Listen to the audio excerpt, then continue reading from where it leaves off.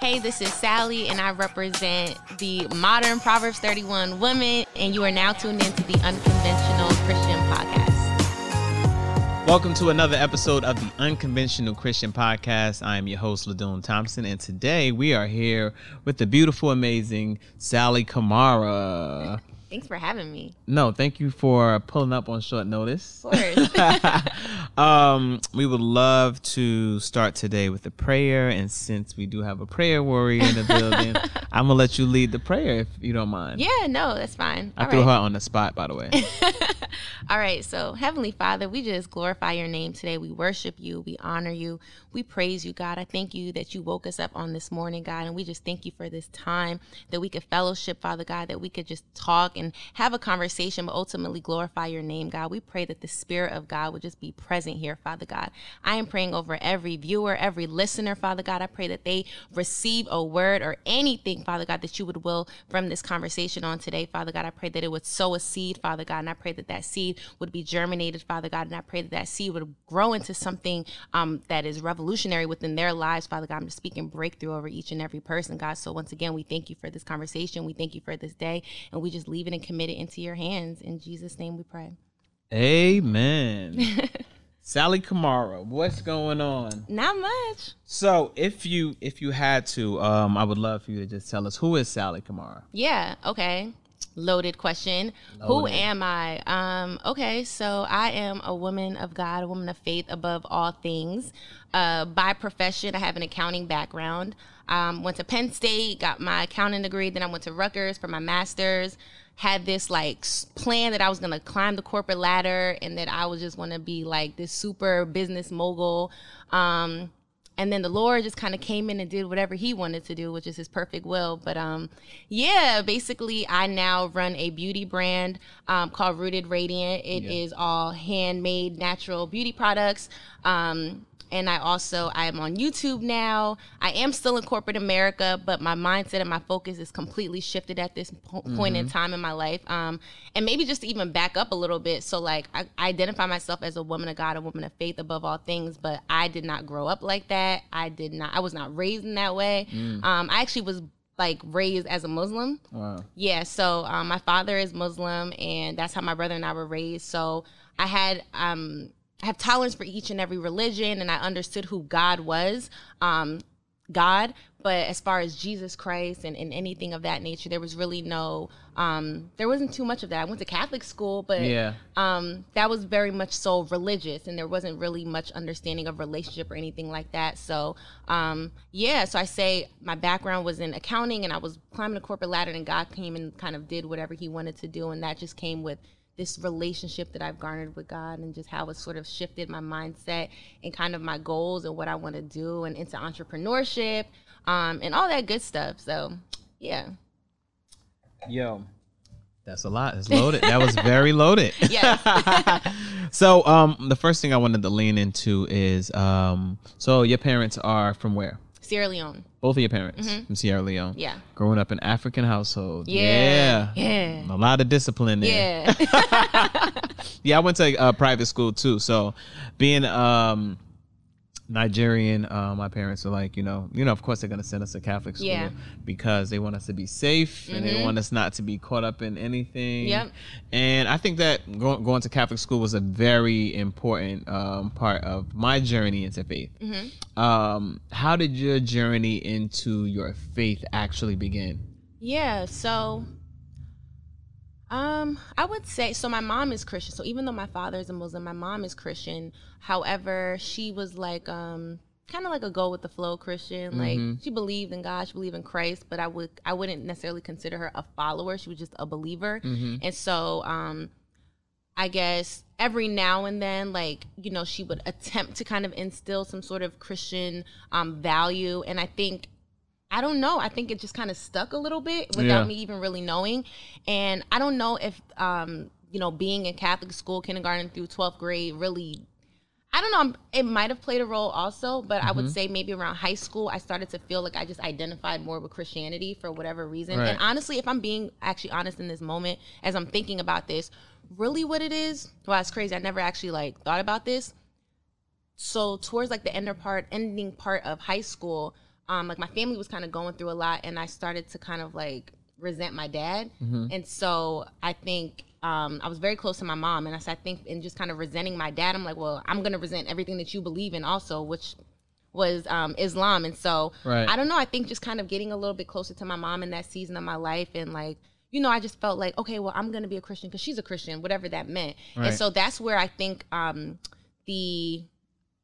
started exploring it a little more. So I'm like, all right, I'm a Christian, not really understanding what that meant, not really knowing much about who Christ is and what he actually did for us and why we revere him so much. And so fast forward, I go through college and I'm like, okay, I'm a Christian, but I still don't really know what that means. So I'm living my life. I'm doing whatever I'm doing. You know, I'm just chilling. I'm living life without any real guidance, except for the fact, like, I believe in God, I believe in Christ, whatever that means. So fast forward, I want to say after college, after grad school, actually, I went through a season of depression, and it was like probably one of the most challenging seasons. My family was breaking up, like everything in my job was like stable. I was in a pretty good relationship, but my home life was starting to break up a little bit, and I just was so heavy and I was so down, and I couldn't break the funk, and it was devastating. So I'm like, I'm grateful for that season, because when people talk about depression, like, I get it. Like, you could be surrounded by so many people, be in a room full of people, and still feel by yourself. I would wake up every morning in tears, and like almost to the point where like I just didn't even want to live anymore, and I couldn't figure out like where this was coming from. And at the time, like, I started to dive into the Word of God a little bit more, looking for some sort of like breakthrough, and I didn't get it. Like, you read the Bible and it's like, I don't know what none of this stuff means. I started going to therapy, and I'd be good for like 2 weeks, and then I'd like revert back to just being so heavy and just so like just down. And so that went on for about a year. And so in this time, I am still actively trying to like tap into the things of God, because I understood that like he's a savior, right? So like, I need you to save me. I don't know how to like, but I'm not feeling saved. And so it just so happens simultaneously, like, I started feeling very convicted about certain things in my lifestyle at the time, and still not really understanding why. And one of those things was like my celibacy, or at the time my sex life. And so I was in a committed relationship, and I've like spoken about this very openly, like on my YouTube channel, but like God was like convicting me about sex, just like random stuff like that. I'm like, what? Like, I just want to not be depressed. Like, can we leave the other stuff alone? And so I got to a point by the end of the year, this was like 2015. I'm like, yo, God, I give up. Like, I'm at the lowest of the low, and I can't break out of this. I don't know what you want, but I'm going to give it all to you. Like, you got it. I will fully surrender my life. I want you to take control, because I'm not navigating this well, and I don't think this is how I'm supposed to feel.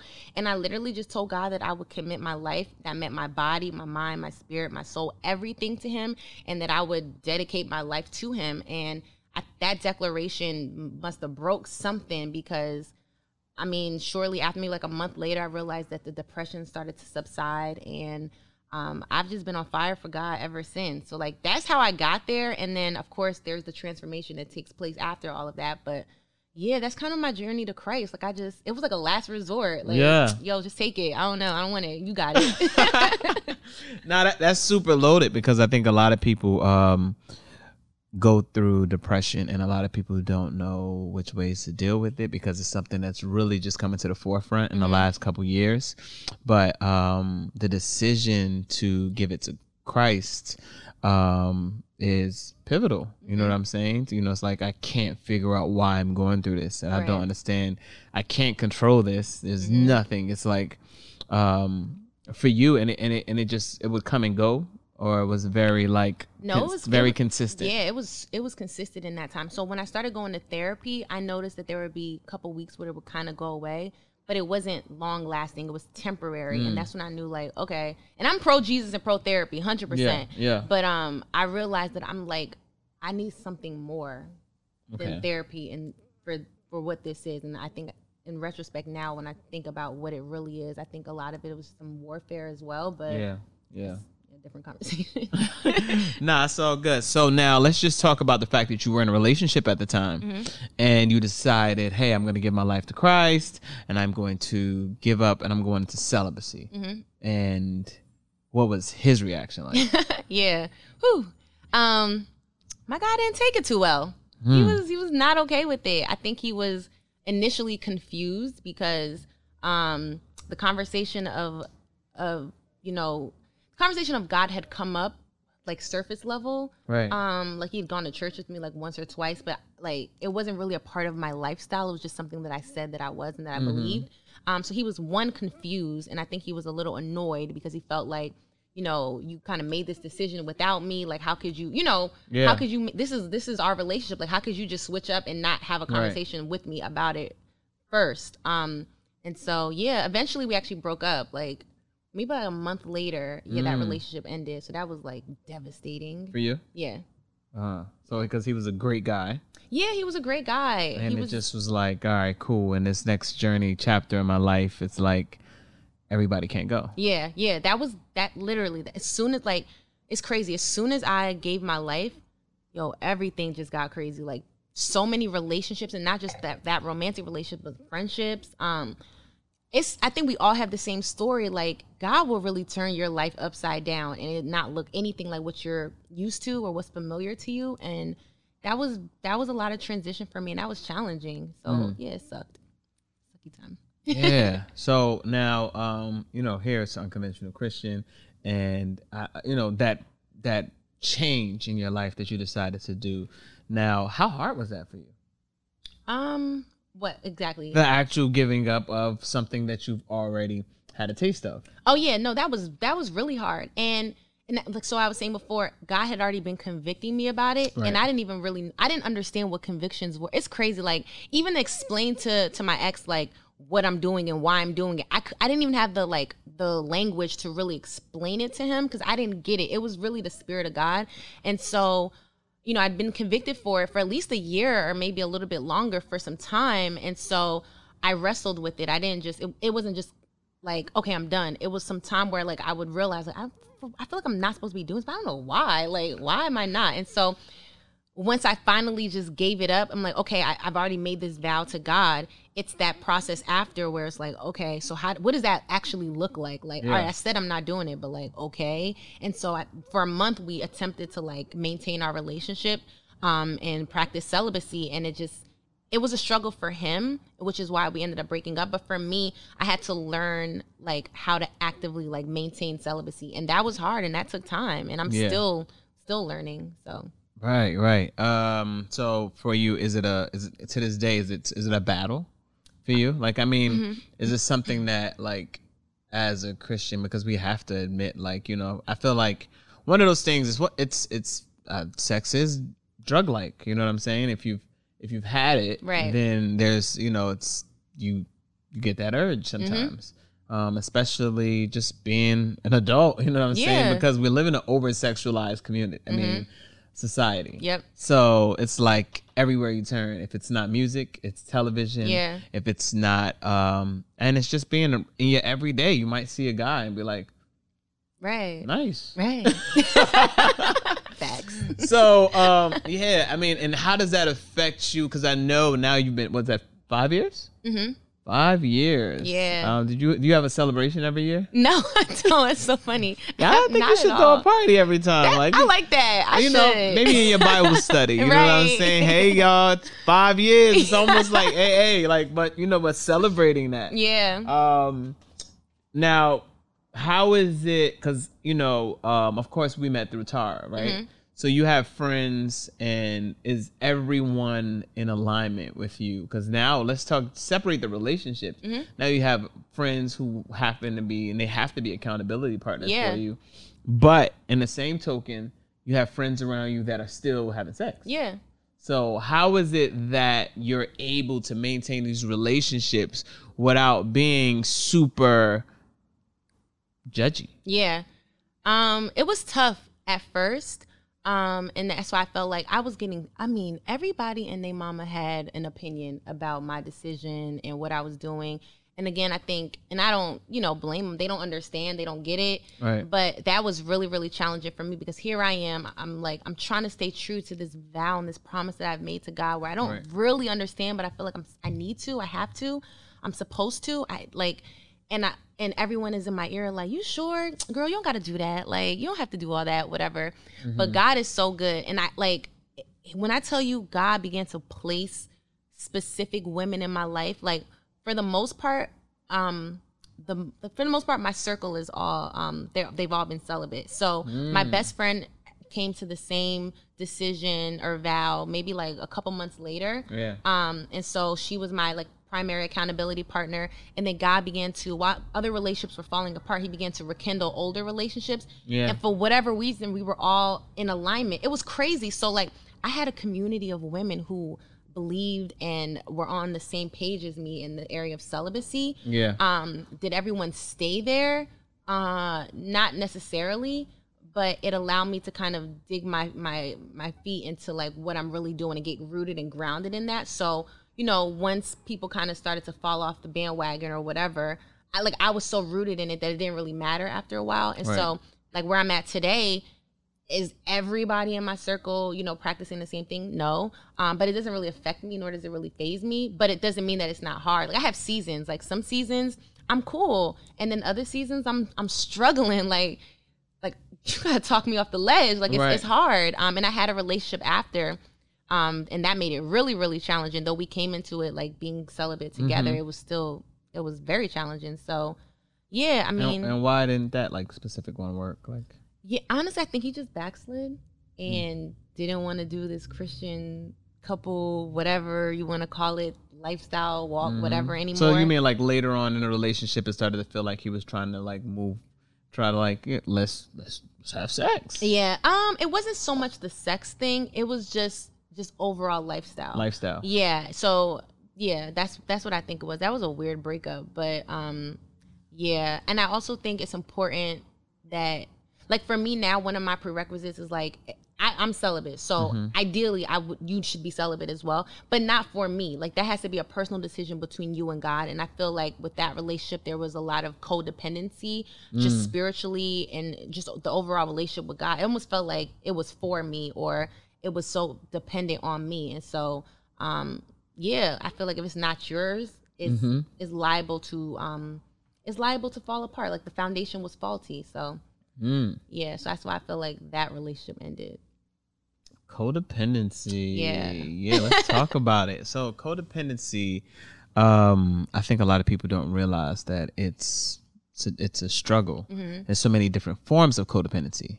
So let's talk about codependency. How did that affect you guys in a relationship? Yeah, I think so. There's certain expectations, I would say, that I may have, and so they weren't met. And so I guess certain expectations, meaning like, how do I put this? Like, just in terms of just how we're walking, like this Christian walk, right? And that looks different for everybody. It's unconventional. It doesn't have to be, it's not cookie cutter. But there were just certain expectations, and I felt like he couldn't meet, and I felt like he couldn't meet them because he wasn't quite there with God yet. And I felt like it was almost like a facade, like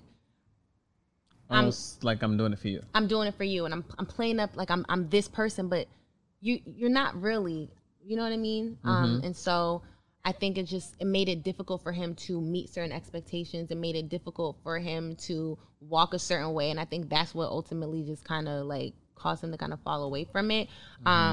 Yeah.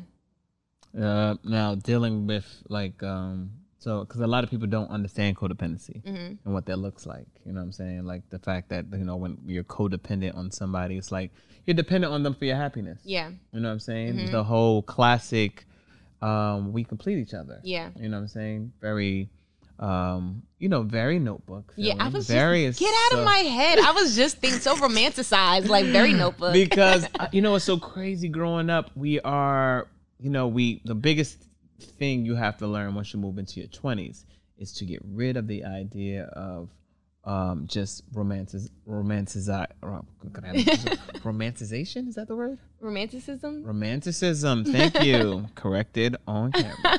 Romanticism. I should know that. But romanticism is something we're taught. We're taught from kindergarten. Yeah. We read the love books, the stories, what it looks like, flowers, roses, butterflies.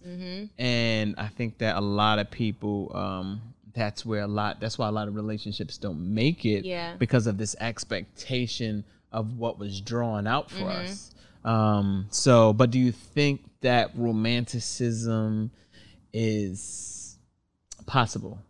Do you think it's possible in your relationships in the future? Because I have an idea of romanticism. Yeah, once you separate it, after you get to that place and you're like, this is not really true. This is not exactly how it can be.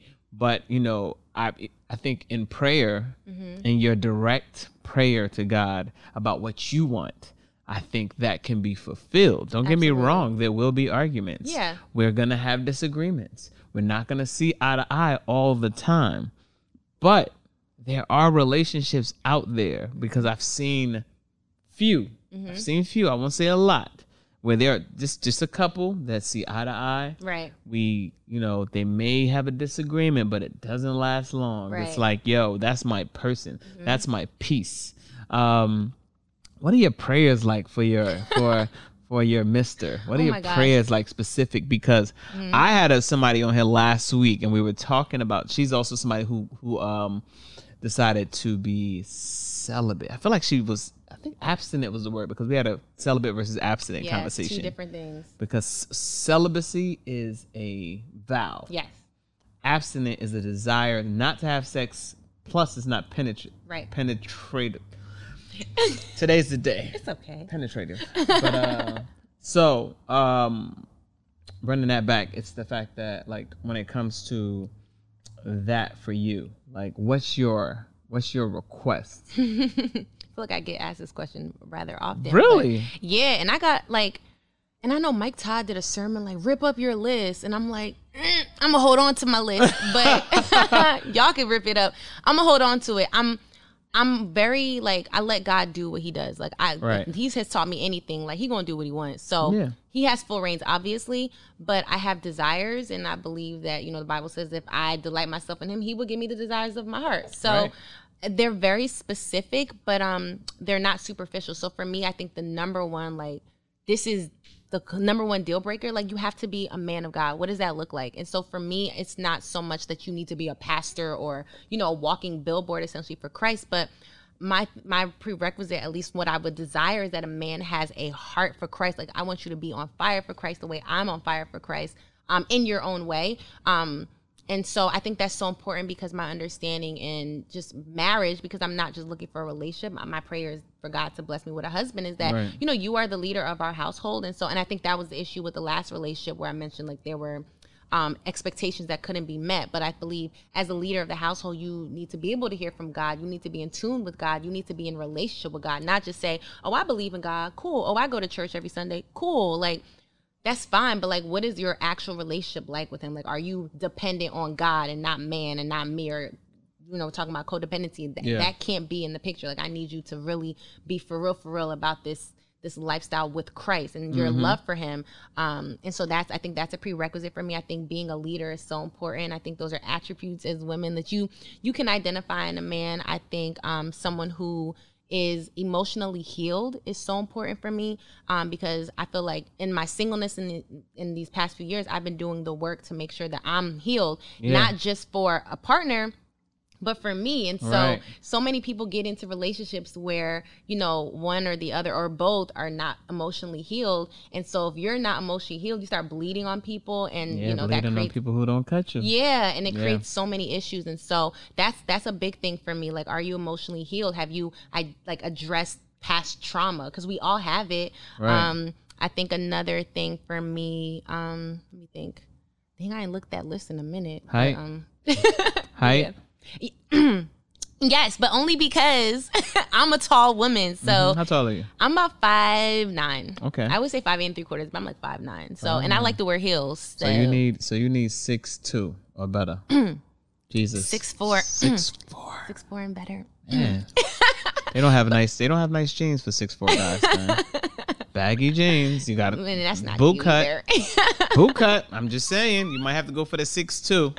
Honestly, those are the areas that I'm willing to compromise a little bit on. But yeah, there are a few of the superficial things, but those are lower on the list. I want you to be a compassionate person, someone who's empathetic, a communicator.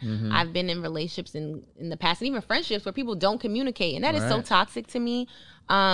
So yeah, those are just a few of the things that I. What are because okay, now this is what I was going to with we had Sally hang out here, Sally Chapman. She was on here last week, and she spoke specifically on what she desires physically. Okay. Because she said specifically how she's had sex before. Yeah. So she says in her prayers, she's like, God, I want him to know how to make, how to do what's necessary. Right. Make sure he has what's necessary because I'm going to wait till the night of. Yes.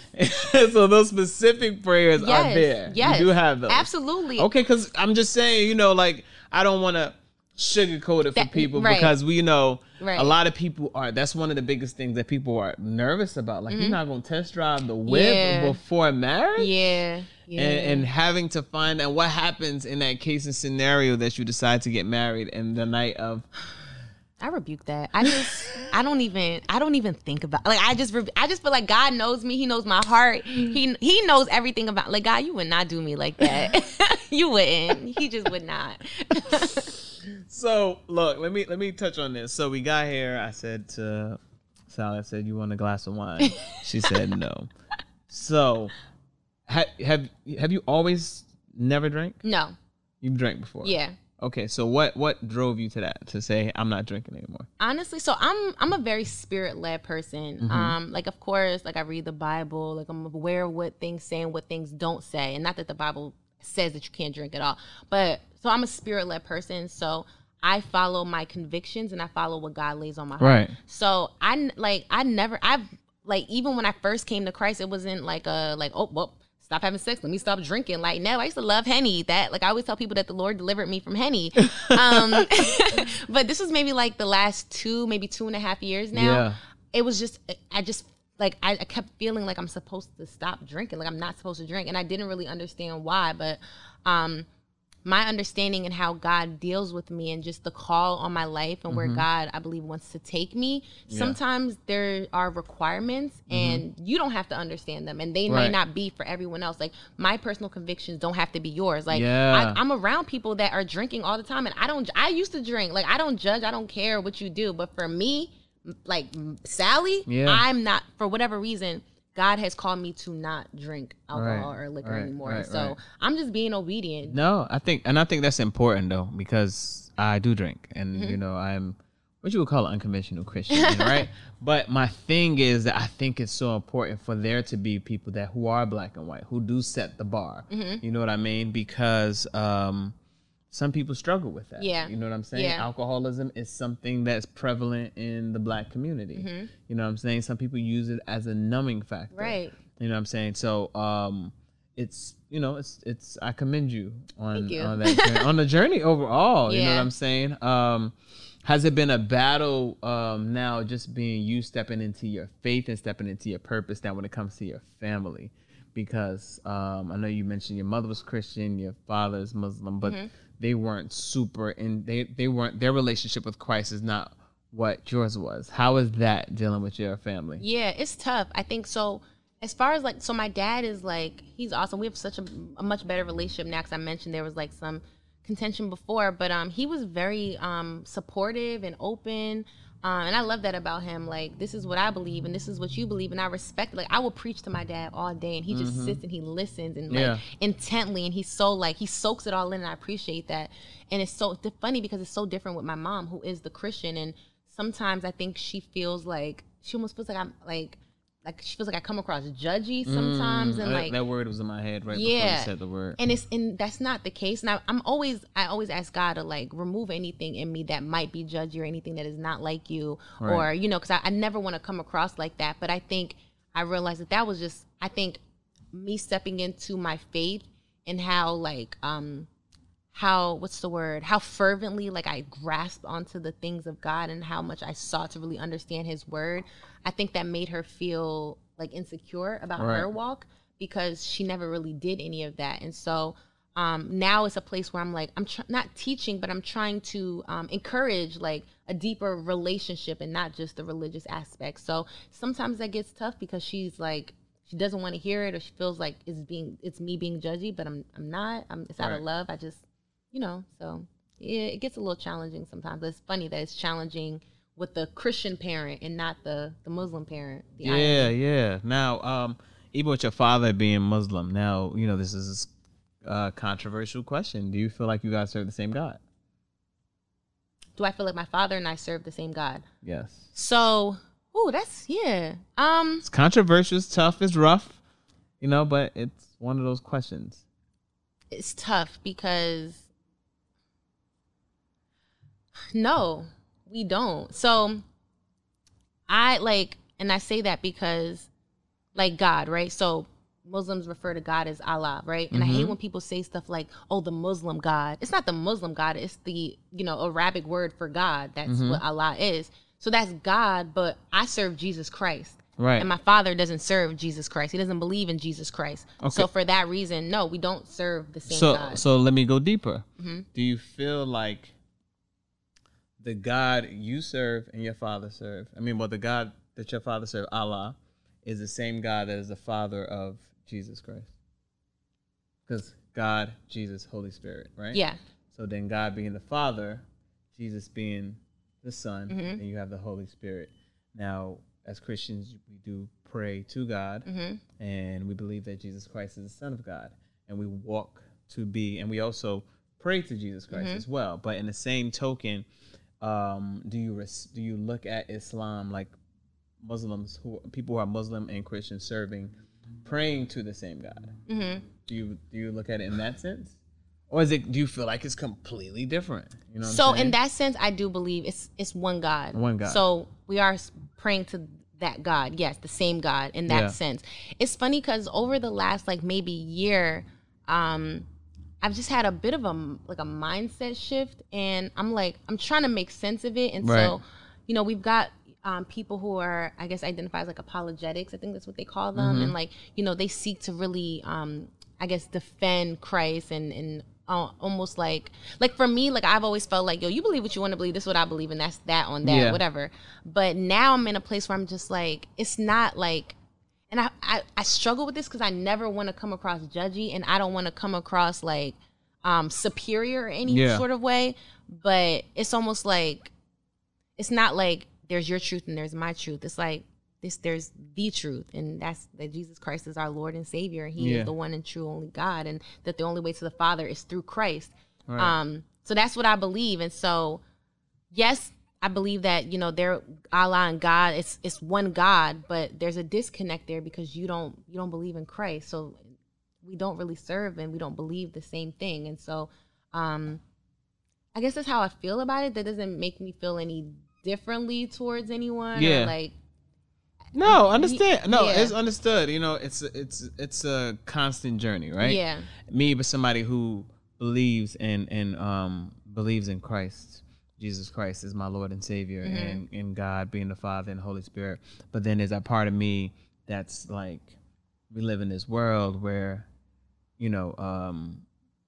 God is love. Right. You know what I'm saying? So I look at how time frames were back then, and being people on different aspects of the world, seeing things from completely different perspectives, right? Seeing it from completely different perspectives, but understanding at that point we're serving the same God. But of course, understanding, in my mind, I can understand you didn't grow up on this side, you didn't see what Jesus was doing on this side, so I can understand why you don't.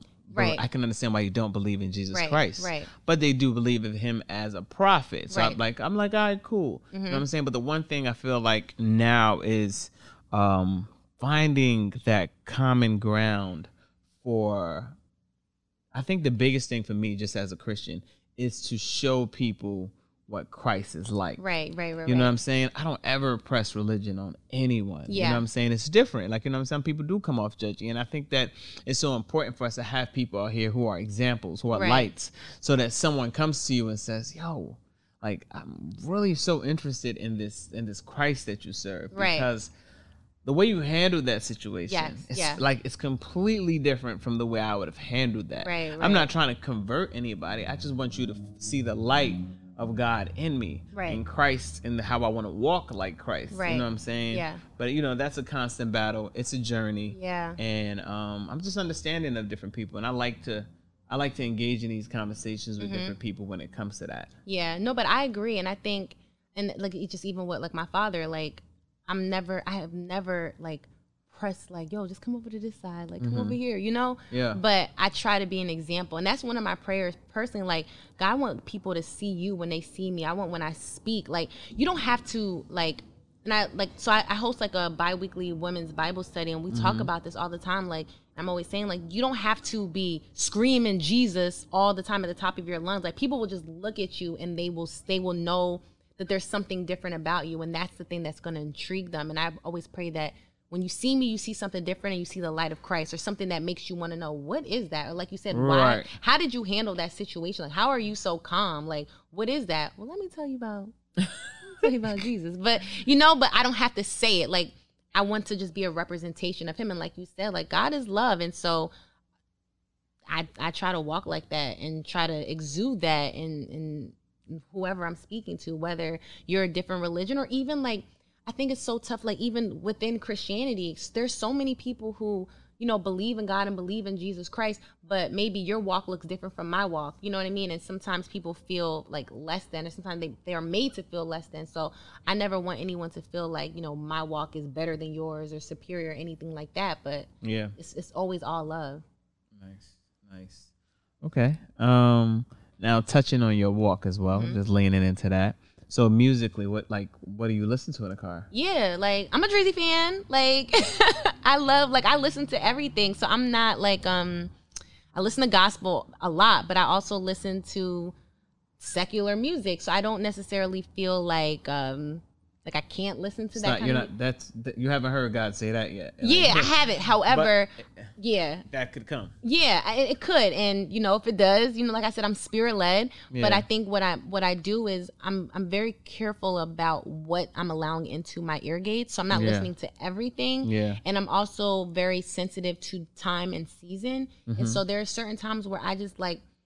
Sometimes I just choose not to listen to the radio. I choose not to listen to certain Spotify playlists. Like, I literally just tune into certain like worship music, because I feel like that's where I'm at, and that's what I need to have on the inside of me right now. So it really just depends on the day, the time, and the season. But I don't necessarily like, I filter, but I'm not like, I can't listen to secular music. So yeah, like, yeah.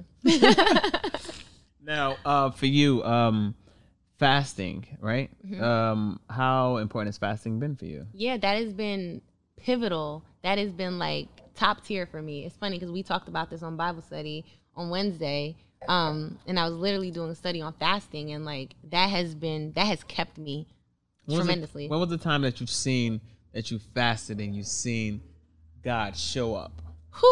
God is different.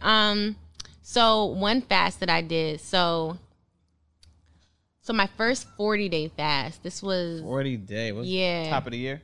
No, it was like I think it was like around April. Yeah, randomly. This was like 2 years ago. So what made you do it? Like what? Yeah, so I remember I was saying, like, I have this accounting background. I want to climb the corporate ladder. So I worked in public accounting for years, and I hated it. Like it was so trash. Like, it was draining me emotionally, physically, like I just was not good. Right. And so I got to a point, this is shortly after like I had just like really given my life to Christ. And it's crazy because all of a sudden I just started feeling like I don't belong here, and I didn't know why. And I was like, yo, like new Christians, new believers, like, I mean, we're always gung-ho and on fire for Christ, but it's something different about that first like 12 months. Like, you have so much faith. And I'm like, I'm gonna quit my job, and I don't got no backup. So I just quit my job, and I was like, God gonna bless me. I'm gonna get a new role within like a couple months. It's gonna be what I need to do. I don't know what I'm supposed to be doing. Right. And so what I thought would be 3 months turned into a year. Crazy. Probably top 5 most challenging seasons of my life. I couldn't believe that, like, I was still unemployed. And I got a master's in accounting, and I can't get a job. It was crazy, but it was so intentional because that's when I birthed my business. And God shifted my mindset to, I'm not calling you to climb anybody's corporate ladder. Like, I'm calling you to ministry, and I'm calling you to entrepreneurship. If you're going to do corporate, it's a means to an end. It's not the end. And so I'd quit, and I ended up getting a role about a year or so later. And equally as bad. And I ended up getting fired from that job, which was crazy after a few months. And so like I found myself back in this place where I'm like, God, what are we doing here? And so this was maybe like around March. Yeah, like probably like towards the end of March. And I was just like, I'm a faster. I fast for, if anything, literally. If I'm praying, believing for something, if I'm having crazy dreams, I'm a dreamer. I go through a lot of warfare, whatever it is. But for this, I'm just like, all right, God, let me crucify my flesh and let me get still. And I'm going to fast for 40 days. I had never done a 40-day fast before in my life. I think that fast actually started, it was only supposed to be a week actually, and then it turned into a 40-day fast, which is crazy. And in that time, I was just praying, and I was just asking God to like do something, whatever it is. Like at that point, I was like, whatever you want to do. Whatever you want to do, because I don't even know what's going on at this point anyway. So, I really was praying for another role because I needed money. Like I had this business, but it wasn't doing well at the point in time. So I'm just like, I need something, right? Sustenance financially. And so long story short, probably like, maybe like a week before the fast ended, I got an interview finally, with Verizon that I had actually applied to maybe like a year prior and like had never heard back or whatever. So I applied and I got an interview. Shoot, the fast hadn't even ended yet. So I got an interview and I think I went on the interview. It was like a 5-hour interview. It was crazy. Within like a week and a half, I ended up getting the role, and that's where I work at now in internal audit, and blew my mind. Blew my mind because that job was everything that I needed it to be. I mean, it wasn't just about the money. Like if I'm going to be in corporate for a period of time while I'm building what I'm working on the side, like I want it to be enjoyable. I don't want to hate it. I want it to, I wanted to feed into other skills that I feel like you're honing in on. And I wanted there to be favor there. Like I had a specific culture. I had a specific like salary that I was believing God for that was like crazy. When I tell you God showed up and showed out, everything on my list he checked, and it blew my mind. Like I got that job. I think by the time I got it, that fast had ended, but I 100% attributed to that fast. Like, and so I do not play with fasting. I will go into fasting for anything, and in a hot second. What does a fast look like for you? Yeah, so for me, it's typically... If you had to advise anybody that was doing a fast, so let's look what you're doing. So for me, what I do, so first of all, again, I'm spirit-led. So my fasts sometimes look different every time, but primarily, my understanding, the biblical context of fasting is food. So I fast from food. And so it'll typically be from like a 6 a.m. to 6 p.m. type of thing. Okay. And sometimes Same here. Yeah, sometimes it's a day-long fast. Sometimes it's 3 days. Sometimes it's a week or however long God... So day long? I'm sorry? Day long? Like a 1-day fast. So you've done it, no 24 hours, nothing? I've actually done a 3-day dry fast before. Ooh. Yes. Water? Yes, water. Okay. Yeah, so I've done that. I've done the Daniel fast. Me too. And sometimes I will fast from social media. That's my fast. Like I'll just, that's a good fast. Very necessary. Sometimes I fast from TV. I love TV. I love reality TV. Yeah? Yeah, like I have to shut my TV off. And that's a really challenging fast for me. But yeah, whatever it needs to be, whatever I feel led for it, that's what it will be. And so I may come into it like, okay, I'm going to fast for 3 days. But like I said, the other fast was supposed to be 7 days. It turned into 40, like wherever God leads it. Yeah. Mm-hmm. So when you said fast earlier, you were talking about spiritual warfare. So like a lot of people just try to skip over this part. Spiritual warfare is real. Yeah, very real. So when is the time that you felt that you were going through a spiritual warfare? When is the time that I wasn't? Like, I feel like I go through warfare so much. I'm trying to think. How does it feel when you're going through spiritual warfare? It depends on how I'm being attacked. But so for me, so I'm a dreamer. And so I dream about everything. And a lot of times, like, I feel like there's 2 types of dreamers, maybe more, but at times it could be prophetic, but I don't identify as a prophetic dreamer. I feel like I'm more of like an insight what's happening now. Yeah. And so I will literally be attacked in my dreams, and I will literally like people trying to kill me, like crazy wild dreams, stuff like that. But then also warfare in the sense of just when life you just know when there's warfare in your life. There's one point where like just everything. I was struggling at work in a season. I was struggling just at home in that season. It was just like constant attacks coming from everyone and everywhere, and it literally felt like I was drowning. That's like what it feels like. Like it feels like it literally feels like you're under attack and you can't like you're drowning, you're trying to get up. And so those are really challenging times for me, because typically I feel like I'm very in tune with God, and I'm like, yo, I'm good. Like stuff happens, but whatever. Like I ate that. It's cool. Right. But when it's like really heavy warfare, it's challenging for me. And I almost feel like I can't even hear God in the midst of it. And I feel like I'm literally drowning. And yeah, and those are times it comes from everywhere. I'm like, yo, this is crazy. So yeah. Nah, that's real, because I think a lot of people don't know how to identify it. Like we go through these moments and we're just like, you talk to everybody now, because of COVID, because of the things that have gone on, pandemic, we feel overwhelmed, we feel anxious, we feel tired, the body takes count because your depression is sinking in on you, your appetite sucks, your sleep all sucks, of that, everything. So these are some things that a lot of people don't attribute to spiritual warfare, because you know what we end up trying to work. We're like, all right, maybe if I go to sleep, maybe if I take these meds, maybe if I overwork, if I stay busy. But sometimes it really comes down to like tuning everything out. Yeah. Have you taken a sabbatical before? I have. Yeah. What did you do? So those are typically the times where I'm also fasting. So even at the top of this year, I did that, where I just cut everybody off. Everyone and everything. I stopped working on my business. Like you just stopped working on your business. Essentially, like I fell back. And at the time I was like in the middle of like a rebrand, but I kind of stopped working on it. I just kind of fell back from like everyday conversations. And nothing was wrong with me. I just felt like I needed to be still. And I think those seasons are so necessary. Yeah. How many days was that? That actually was 40 days as well. 40 days. Yeah. I've been thinking about taking the sabbatical, but it's probably more like a 7 to 14 day out of the area though. Like getting a cabin or something like that. Taking my notebook, my journal, my Bible, a little speaker, a couple weights or something like that, and just be alone and be silent. It's kind of scary though. Yeah. Because I'm thinking like my mind thinks somewhere like Maine, or one of these like cabins up somewhere up the highway in Jersey. So, but no, I think it's so necessary. A lot of people don't realize that they need to do it, but we'd be so tied to, oh my God, I can't stop doing this. I need to work. I need to do this. But then the crazy part is you don't realize what happens if you just like what if you just die? Like, you know what I'm saying? If you don't, real. You need to stop sometimes. Yeah. You know what I'm saying? Yeah. It's so necessary. And I think sometimes the fear with that is like, what are people gonna think, or like what's gonna happen if I do that? But like you literally sometimes I posted this recently, like the most spiritual thing you can do sometimes is just rest and just be.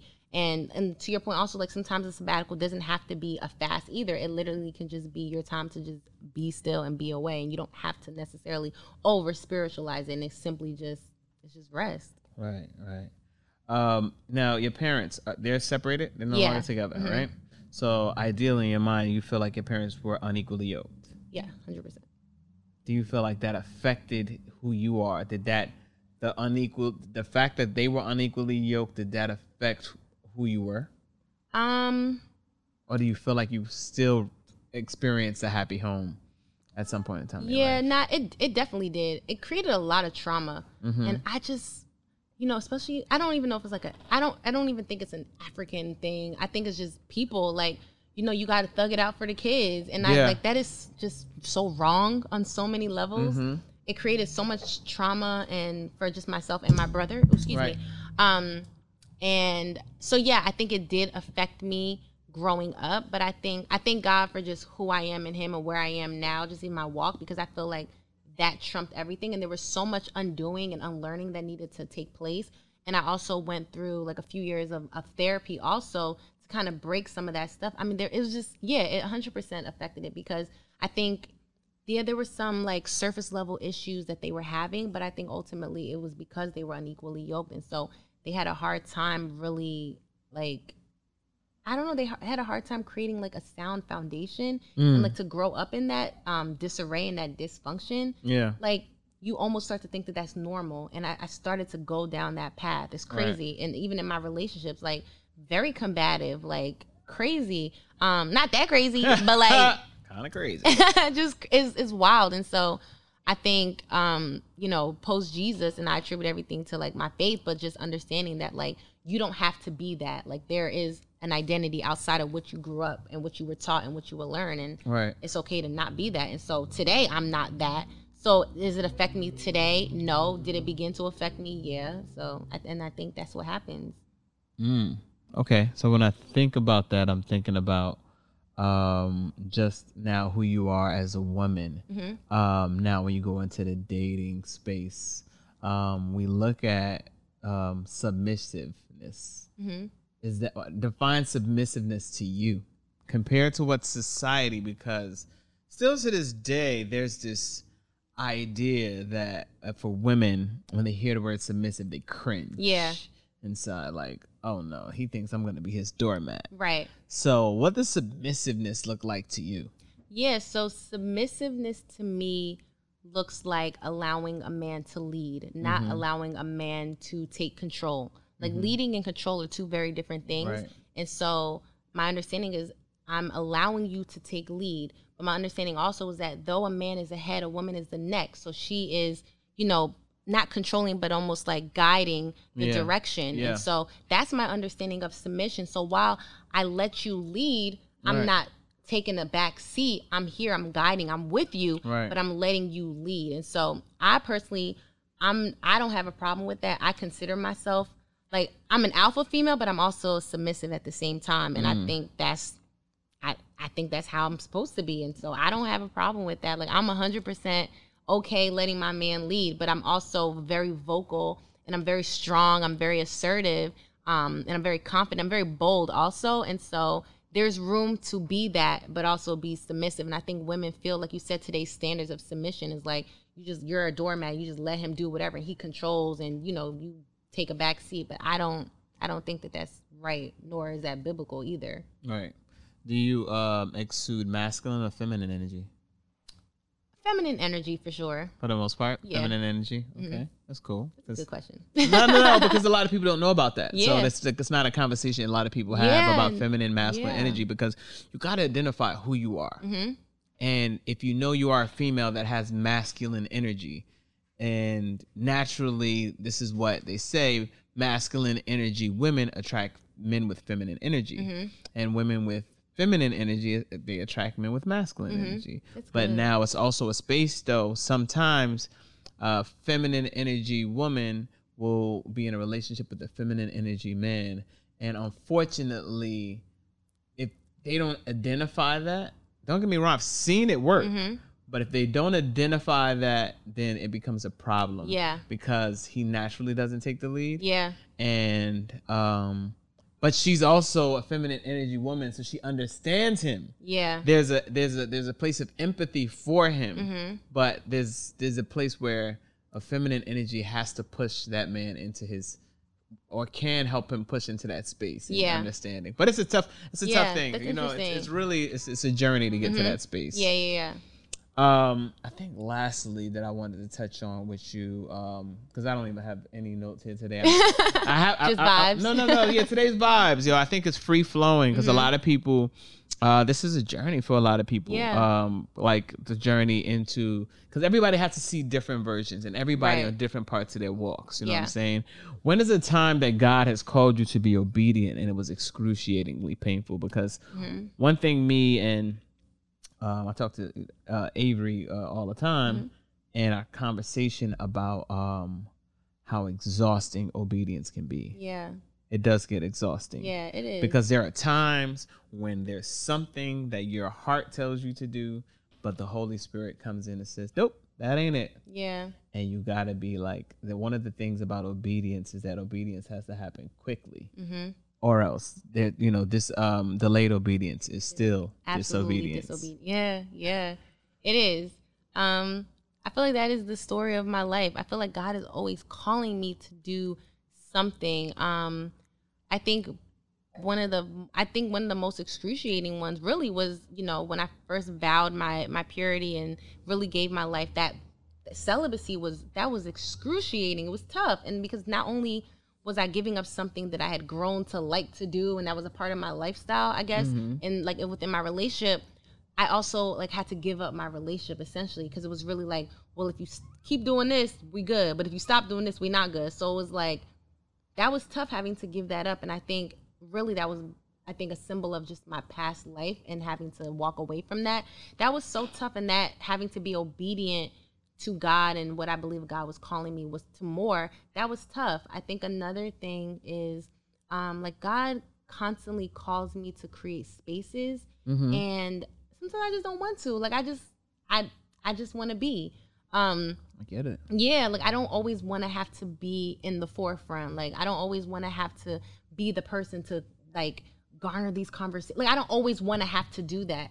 But God keeps calling me, create this, do that. And sometimes that's challenging because there are other things that I want to focus on. There's other things that I want to put my energy towards. But he's calling me to this. So I have to be obedient in that way. And so, yeah, I think just my call and my purpose, like it's not always easy. Like people like glamorize like purpose. And it's a great thing, and we want to be in God's like perfect will and not just his permissible will, and we want to do what God is calling us to do. But sometimes like being obedient to your purpose doesn't feel good. Like it's uncomfortable. And so I feel like in different stages of my life and constantly really God is calling me to do something that has to do with my purpose, but like I'm not really ready to do that, or I don't really want to do that yet. So and that always feels, it doesn't feel good. And even like in the dating sense, like there are certain relationships that like God will literally tell me like, no, absolutely not. But I like him. Like he cute. And you've had to just dead it. Yeah, and I can't like, and I have to walk away from that, and that just be that. So like even the last relationship, I think that played a role in there too. And you know, people like to spin a block, and you know, and God will literally verbatim tell me absolutely not. And so that sucks sometimes because I'm waiting and I want something, and this is my heart's desire for a God like ordained relationship, but when you're like, there are things that it's like being dangled in my face, but God's saying no, and that sucks because it's like, well, dang, you got to continue to remain in your singleness and continue to wait for what I have for you. So yeah, in that sense, obedience sometimes is really struggling. Okay. Now there's a saying that says, and it's one of my last two questions. There's a saying, a biblical verse, and I can't quote it. It says, when God is talking to Samuel, and he says, how long will you mourn for Saul, being that I have rejected him? When was the time that you were mourning something that God rejected? Yeah, that was that relationship, the last one. Yeah, that was so tough, and I mourned it for a while. And I think why that one hit a little bit harder was because I really believed that was it. Yeah. And so I struggled with the end of that relationship really hard, and I can admit that now. And like, I'm good now, but back then, yeah, it was tough, and just there was a lack of stability even in my life at that time. So I just felt like the thing that I like kind of clung to was, you know, outside of God was now like, is gone. I can't really anymore. But yeah, it's funny because God actually revealed to me that I began to make an idol out of that relationship. Ooh. And like, that's part of the reason why also like I needed to get up out of here. Let's dig a little deeper with that real quick. What are some signs of making a person or a thing an idol? So signs of making a person or thing an idol. So basically an idol is anything that you put above God, or that you revere above God, or anything that you just it's even close. That's even close in like God is, you know, God is one, and this thing is two. That's it. When it should be really God is one. The next thing, I feel like in marriage, a wife becomes two. Yeah. But absolutely. Prior to marriage, anything else should be like 6. Yeah. And there should be like this big gap of names. This is God, and then 6 is that thing. Yeah. And so the thing is about that was like, it didn't look like how one would think it would look like. And that's why I real like, it was crazy when God said it to me. I'm like, what you mean? Like, I'm very clear about where you stand in my life. And I always have been, but it was too close. And so it wasn't like, you know, I fell off like my faith and I wasn't praying, or I just like was rejecting God. It doesn't always look like that. I think it started to become like an obsession around just marriage, an obsession around just the perfect relationship or the perfect Christian relationship, things like that, or just almost like looking to that person as a safe space sometimes before even thinking of God and not even intentionally. Again, because I'm like, it blew my mind. Like literally, like how did I let this happen? Right. Yeah, and so God really got me together. That season really, I learned so much after that breakup, and it was a challenging time to get over all of that. But God really, I will never again. And you got to be mindful in every stage of a relationship to be taking inventory and assessment of like your heart posture with this person, and or God, and just everything else. So fire. I could go on. I could keep going, but this last question I have for you is, what makes you an unconventional Christian? Yeah.